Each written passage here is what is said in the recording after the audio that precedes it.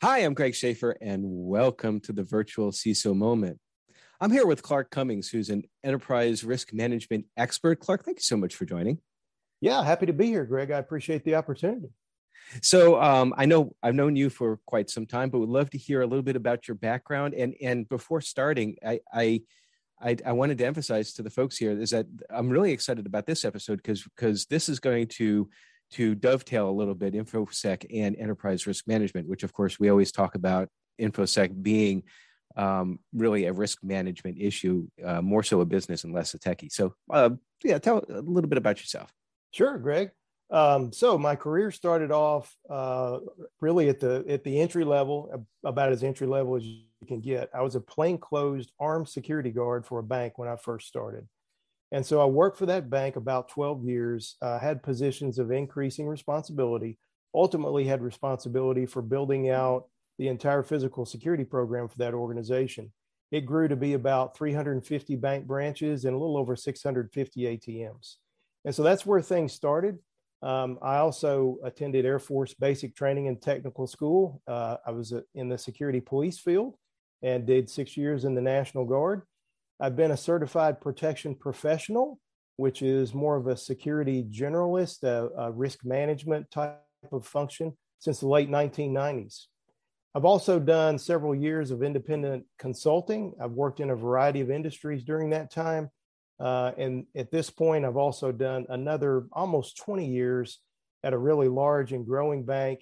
And that has been primarily in establishment of enterprise risk management as a risk management function within the organization. Awesome. Well, first of all, thank you for your service. I'm also prior Air Force. I was one of those who worked on the planes, and I know that on the flight line there was always like this big sign here that says, something like deadly force is authorized if Yes, you're not supposed to be there. So I was always very, very cognizant to make sure I had my tag there because you would be one of the ones that would come out and slam me to the ground and all that, right? That's exactly right. We did that, but I assure you, I never used deadly force. Very good. So what would you say? I know you varied background and a lot of it in financial services. What would you say were some of the largest threats, InfoSec, risk management in general, to small and mid-sized businesses and maybe banks in particular, which maybe they kind of dovetail together as well? Yeah, Greg, I would say that there's a lot of commonality in the kinds of risks that organizations face. And yeah, there's a big difference in the amount of resource that an organization can bring to bear depending on the size they are. But candidly, we're all fighting the same fights in a lot of ways. And so one of the things I talk about pretty frequently is something that I call, and I've coined this phrase and probably wasn't the first one to say it, but I call it a risk collision. And risk collision. I love it. It's like, I almost can see like the beginning of Rocky IV with the two gloves coming together. Bam. That's right. That's the way this thing starts. And a lot of times, unfortunately, that's the way a major risk event comes together and feels like it falls apart. And so we can take an example there. And I believe probably from folks who've listened to this podcast before, they're pretty aware of some of the risks that are out there in the environment. So there's malicious software. And one of those elements is called ransomware. And with ransomware, we find that bad guys get inside the organization. They essentially lock everything down. So the organization comes to a screeching halt. They have no ability to access their data, to use their systems. And that's a really big problem. And so what these guys are looking for is money, and typically in the form of Bitcoin. And so what we have first off in that situation, and it could happen to any organization, is that A, you have a ransomware problem, and so you're locked down. B, you have a fraud problem because these individuals want typically quite a bit of money from you in order to give you the keys to unlock your own kingdom. And what we find a lot of times is that they've already looked around inside the organization. And in some cases, they've even identified insurance documents, and they understand if you have cyber coverage, how much coverage you have and how likely they are actually to get paid based on the insurance coverage. The other thing that you have, unfortunately, at the moment when this happens is a business continuity or business resilience event. you don't have the ability for support of your customers, your suppliers have concerns, and your employees don't really necessarily have the ability to work. And so you've got a serious situation. Unfortunately, too, that also reveals that you've got a pretty serious condition with respect to your reputation. You know, for all of us individually and as businesses, the reputation is really everything. And so what we find is that folks are trying to survive financially. They've got issues with their bank a lot of times because many of these incidents can go on for days and days. And at times, candidly, it can go on for weeks, depending on how it's handled and how severe it is, and which one of the ransomware gangs are actually attacking your organization. And so you may find that you've got issues with your bank, your suppliers, your customers, and your employees. So it's super important to understand that risk management is something that we do proactively in order to avoid that first thing. If we didn't have that malware issue to begin with, then we wouldn't have all these other issues. And so, yeah, that's a complex thing. It doesn't happen every day to every organization, but it is absolutely a risk that every organization faces these days. Well, those are really good points there. And one that I picked up on, and we talked about this a little bit on last week's episode as well, too, is around cyber insurance. And a lot of times we talk about what kind of coverage that you need.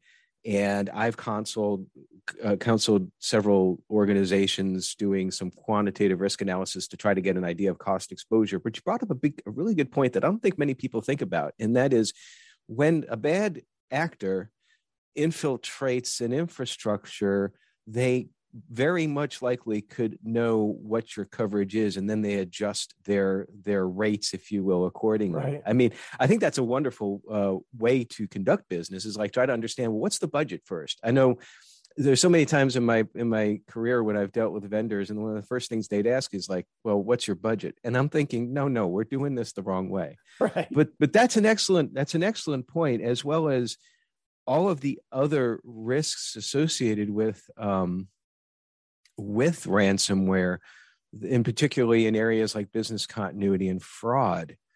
Have you seen any instances where, like, do you have an example of an instance where, well, I'll give you one first and then see if you have one, because one that I just spoke about on today's Quick Strike or wrap-up episode was that there was a college in Illinois that recently just shut down complete operations. Like they're done. They're out of business because of ransomware. Lincoln College, I believe. Have you seen any of that firsthand? Yeah, so I've seen a little bit of that. Most of what I've seen has been through the positive side of that, which is tabletop exercises that really take you through that process, and also those things that show up in the news. I'm not so much a guy who is a forensic responder and goes in and looks at these things after the fact. I, like you, am more interested in the proactive side, in making sure that the small and mid-sized business is not a victim of this to begin with. And that's really what enterprise risk management is all about, is being proactive in your risk management processes, and also understanding, by the way, that there is no way on earth that you should ever try to or believe you can stamp out all risk. Enterprise risk management is about finding a true balance between what the organization needs to accomplish and the amount of risk that it's willing to take on. And so it's super important for the listeners to understand that it's not all about just trying to get rid of bad things. It's trying to strike that balance and ensure also that you leave enough room in your control environment for good things to continue to happen. I'm fascinated by the interconnectivity between cybersecurity and enterprise risk management. And I know, having spent some time in banking myself, that was actually a point in my career where I really began to understand that interrelationship. Now, I'm going to ask you a question that I don't remember, and I don't mean to put you on the spot. You might not remember, but if I'm going back into the dark reaches of my mind, in financial services, they generally track, I think, 8 risks. And I know, like, there's compliance, liquidity, there's operational, where I think InfoSec falls under, and maybe reputational is another one. But those are the only 4 off the top of my head that I can rattle off. Am I right on the number? And do you know what the other ones are off the top of your head? Yeah, we typically see 8 to 10 in financial services. It depends on really how the organization wants to measure their risk and what they think is most important. And I won't get these all off the top of my head because you've taken me back a little ways too. But it starts off. I'm sorry. No, that's okay. It starts off with what we've just been talking about, Greg, and that is reputation. So reputation is always number one in my mind. Without your reputation, you got nothing else, right? Because if people don't trust you, then you're not going to be in business very long.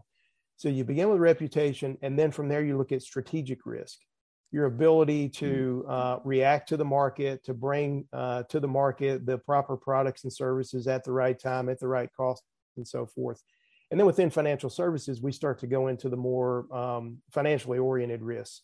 So there is credit, of course, because in financial services, credit risk is the biggest risk you'll face otherwise, because that's really what financial services companies do. And then from there, we go to interest rate, liquidity, and price risk. And those are the kind of on the financial side of the ledger.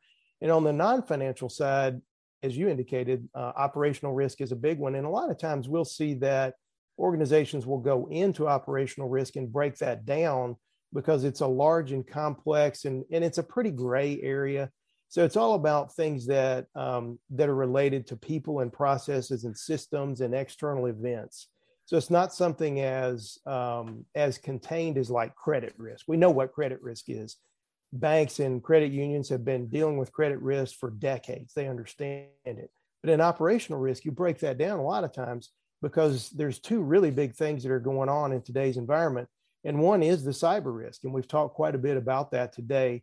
The other one that you often find broken out is third-party risk management, because, and we look back at a lot of the penetration and data issues that we've had in the past where folks have gotten in, for example, and stole massive amounts of credit card data, or they've gotten in and distributed malware and so forth. And a lot of times you see that the path into a large organization is through its service providers. So it's super important to make sure you're paying attention to those service providers as part of your overall cyber and enterprise risk management program. And then, of course, yes, compliance risk is a big one as well. And so those are some of the major risk categories that you see in financial services. When you get over to something that's more a small or mid-sized business, let's say it's retail or it's manufacturing, then they're really going to focus on the big ones. It's going to be strategic, reputational, and then what's going on inside operational risks. They don't have so much those credit-related risks that financial services do. But depending on the firm and depending on the actual industry that they're in, there are risk categories that you can go into and break down. It's going to be specific to industry. And then it's always super important to understand exactly how that business runs, what they consider to be risks and what they don't. And a lot of times we'll see that that is also relative to the systems and infrastructure that they have in place. If you got a lot of stuff in-house, you've got one set of risks. If you outsource pretty much everything, you're on the cloud and so forth, then you still have risk, but it's just a different kind. And that outsourcing is something which has recently become a boiled up to the top, if you will. CISA this past week had put out a memo, notification, what have you, about needing the critical need to make sure that you're effectively managing your managed service providers. So you often think, so third-party risk, sometimes you think, well, okay, what is, well, in banking core, for example, if you outsource your core, that's third-party risk right there to an extent.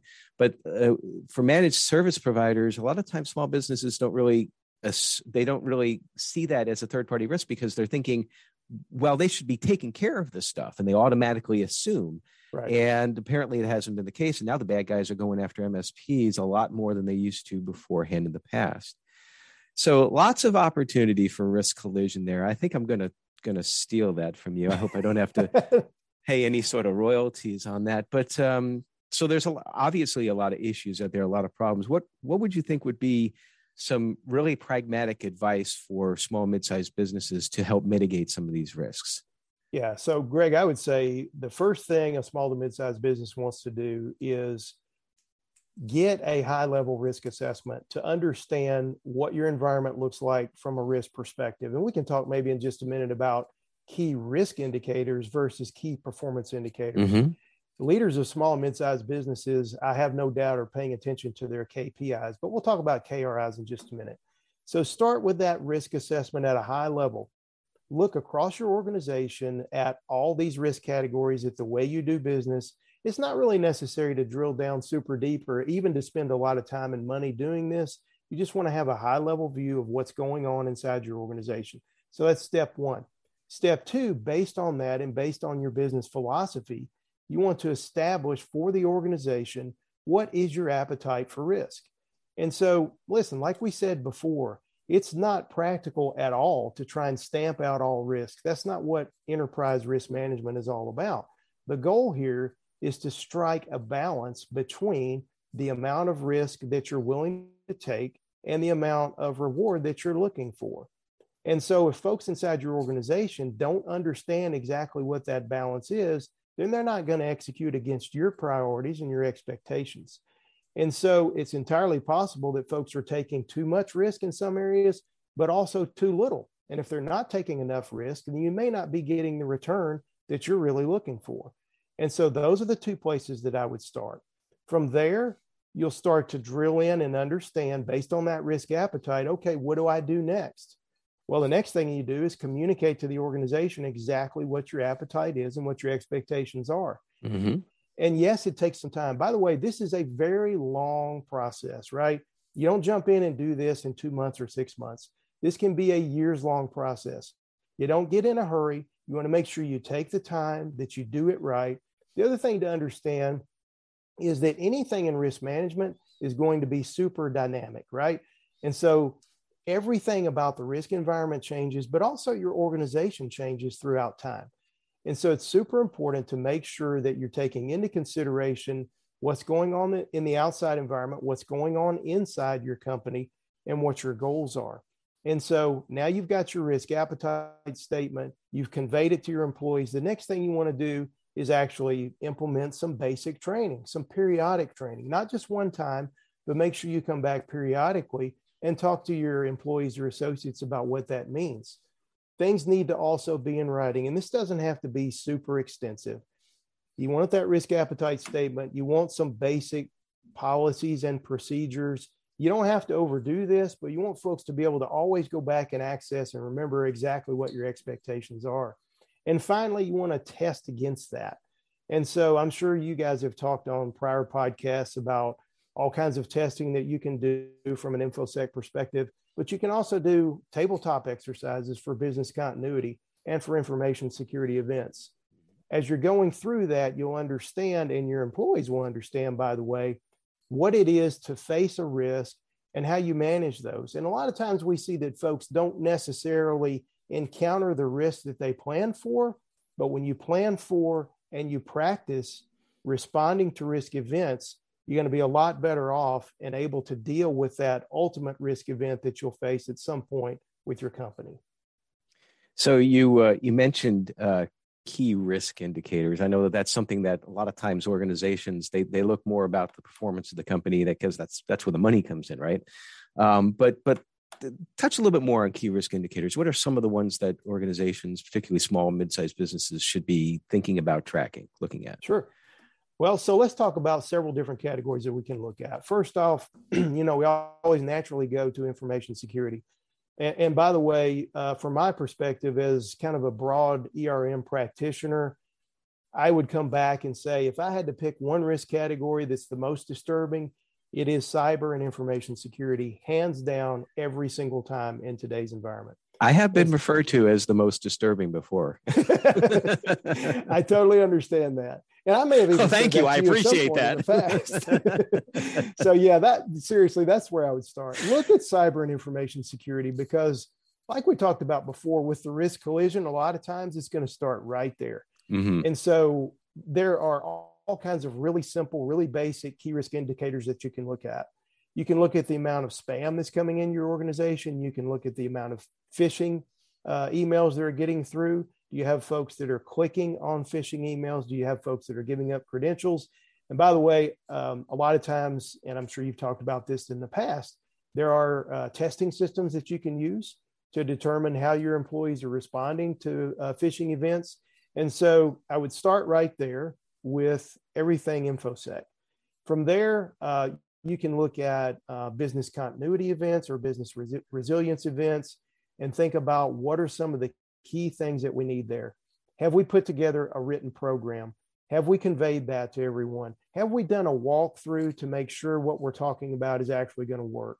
And so inside business continuity, there's really a couple of different elements. One is the true business continuity, which is the ability to respond to an event. That's, hey, can we pick up all of our stuff and go work somewhere else? Can we work remotely? And everybody has proven pretty well these days that we can work remotely. There's also the disaster recovery element, right? Mm-hmm. And that's all about the ability to recover systems. Well, business continuity and disaster recovery have to work together. So I would look at when I'm doing my tabletop exercise and I'm putting my program together. And again, this doesn't have to be a big, complex thing. Small and mid-sized businesses have a lot more to worry about than putting together a fancy business continuity program. Get some help from the outside if you need to, but always keep it simple. And so look for some key risk indicators in there as well. The next place I would go is physical security. And this is a lot of times, it's the forgotten risk, right? So many people worry about what's going on in the cyber world, and we've got all of our social media going on, and we hear about all these events in the cyber world, and we're worried about international conflict causing attacks against the United States and private industry. Guys, don't forget about the physical security aspects. It hasn't been that long ago that in the United States we endured a lot of social unrest. We even endured some riots. And I'm sure folks can tell from my accent, I am from the South. And so even in good old Nashville, Tennessee, we actually saw some riot activity. Yep. And man, that's disturbing. Okay. So pay attention to physical security. The other thing that we often see, and nobody cares about this, Greg, until it hits the news, and that's concerns about workplace violence. Have a basic workplace violence program. Pardon me, do your training, have something in writing so associates understand what the expectations are and understand how you're going to respond to a workplace violence incident. The other thing to do inside workplace violence is to make sure you understand the pre-incident indicators before that happens, right? Everybody knows, right? The media knows when there's a workplace violence incident, boom, it's everywhere. You don't want to be the company that has that occur. You want to understand as folks are starting to get a little bit unstable, they're starting to have issues at home, they're starting to have issues at work. You want to understand what those pre-incident indicators look like and be able to work your way into the process and intervene before something really bad happens for everybody's benefit, including someone who may have some kind of incident. Now, I know I've gone off on a little bit of a tangent here. Those aren't necessarily KRIs, but I'll just tell you, Greg, for me, it always starts with protecting the individual. Mm-hmm. My career has always been around, and candidly, I'll just tell you, I was a crime victim when I was a young boy, 9 years old. And that's probably what really set me on this career path. And so my emphasis is always, number one, on protecting employees. So let's protect the people first. And I see a lot of times that there's no way really to separate what goes on in the workplace versus what happens in your personal life. And apologies again for going off on this tangent, but what we see a lot of times is that the personal life makes its way into the workplace. Yeah. And so you may have an angry spouse who's going to cause a problem for your organization. You don't want that to happen. And so from a workplace violence perspective, pay attention to those kinds of things. I've talked too much, so ask me another question. Well, we're just about out of time, but this is a very stressful field, InfoSec, and I imagine expanding it to enterprise risk management can be very stressful as well too, because these are all these things you have to find a way to turn yourself off from it and get away from it. And so, what's like one thing that you do to take yourself away from the stress of the job, the duties and risk management, all of that? What's one thing that you like to do? Yeah, well, I tell you, the thing that I enjoy most is doing things physically. So I get out and exercise. I'll go work in the yard if it's warm enough, those kinds of things. I find also a lot of times that I'm able to think things through a lot more if I go off and do something physical. And then, of course, I enjoy time with family. And so I think the most important thing, Greg, we've talked a lot here today about some pretty serious issues, and these really are. And you really want to get out on the front side of these things and make sure they don't happen. That's what proactive risk management is all about. But the other thing I'd really like to emphasize is have fun with this stuff. And you and I have laughed a couple of times today, and we certainly have in the past. It's important to really engage this stuff and have fun, because you basically lose your mind if you get too serious about this. And you don't want to have overkill. You don't want to have kill the business because you're suffocating with risk management stuff.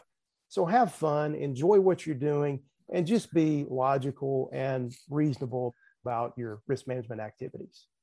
That's awesome. Some really, really great words of advice, really great information. Clark, I'm so glad that you had a chance to join us today. This has been an excellent conversation. So, just one thing to wrap up on it, I did want to mention that in one of the projects that we were working together is where I'm trying to give you a little bit of credit here.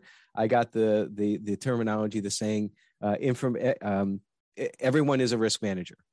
So now I have that. Now I have risk collision as well. So I'm going to have to really, really start paying you some residuals. So, well, Clark, thank you very much for joining. Appreciate everybody else joining us here, and hope you learned a lot about enterprise risk management. And we'll talk to you next time. Stay secure.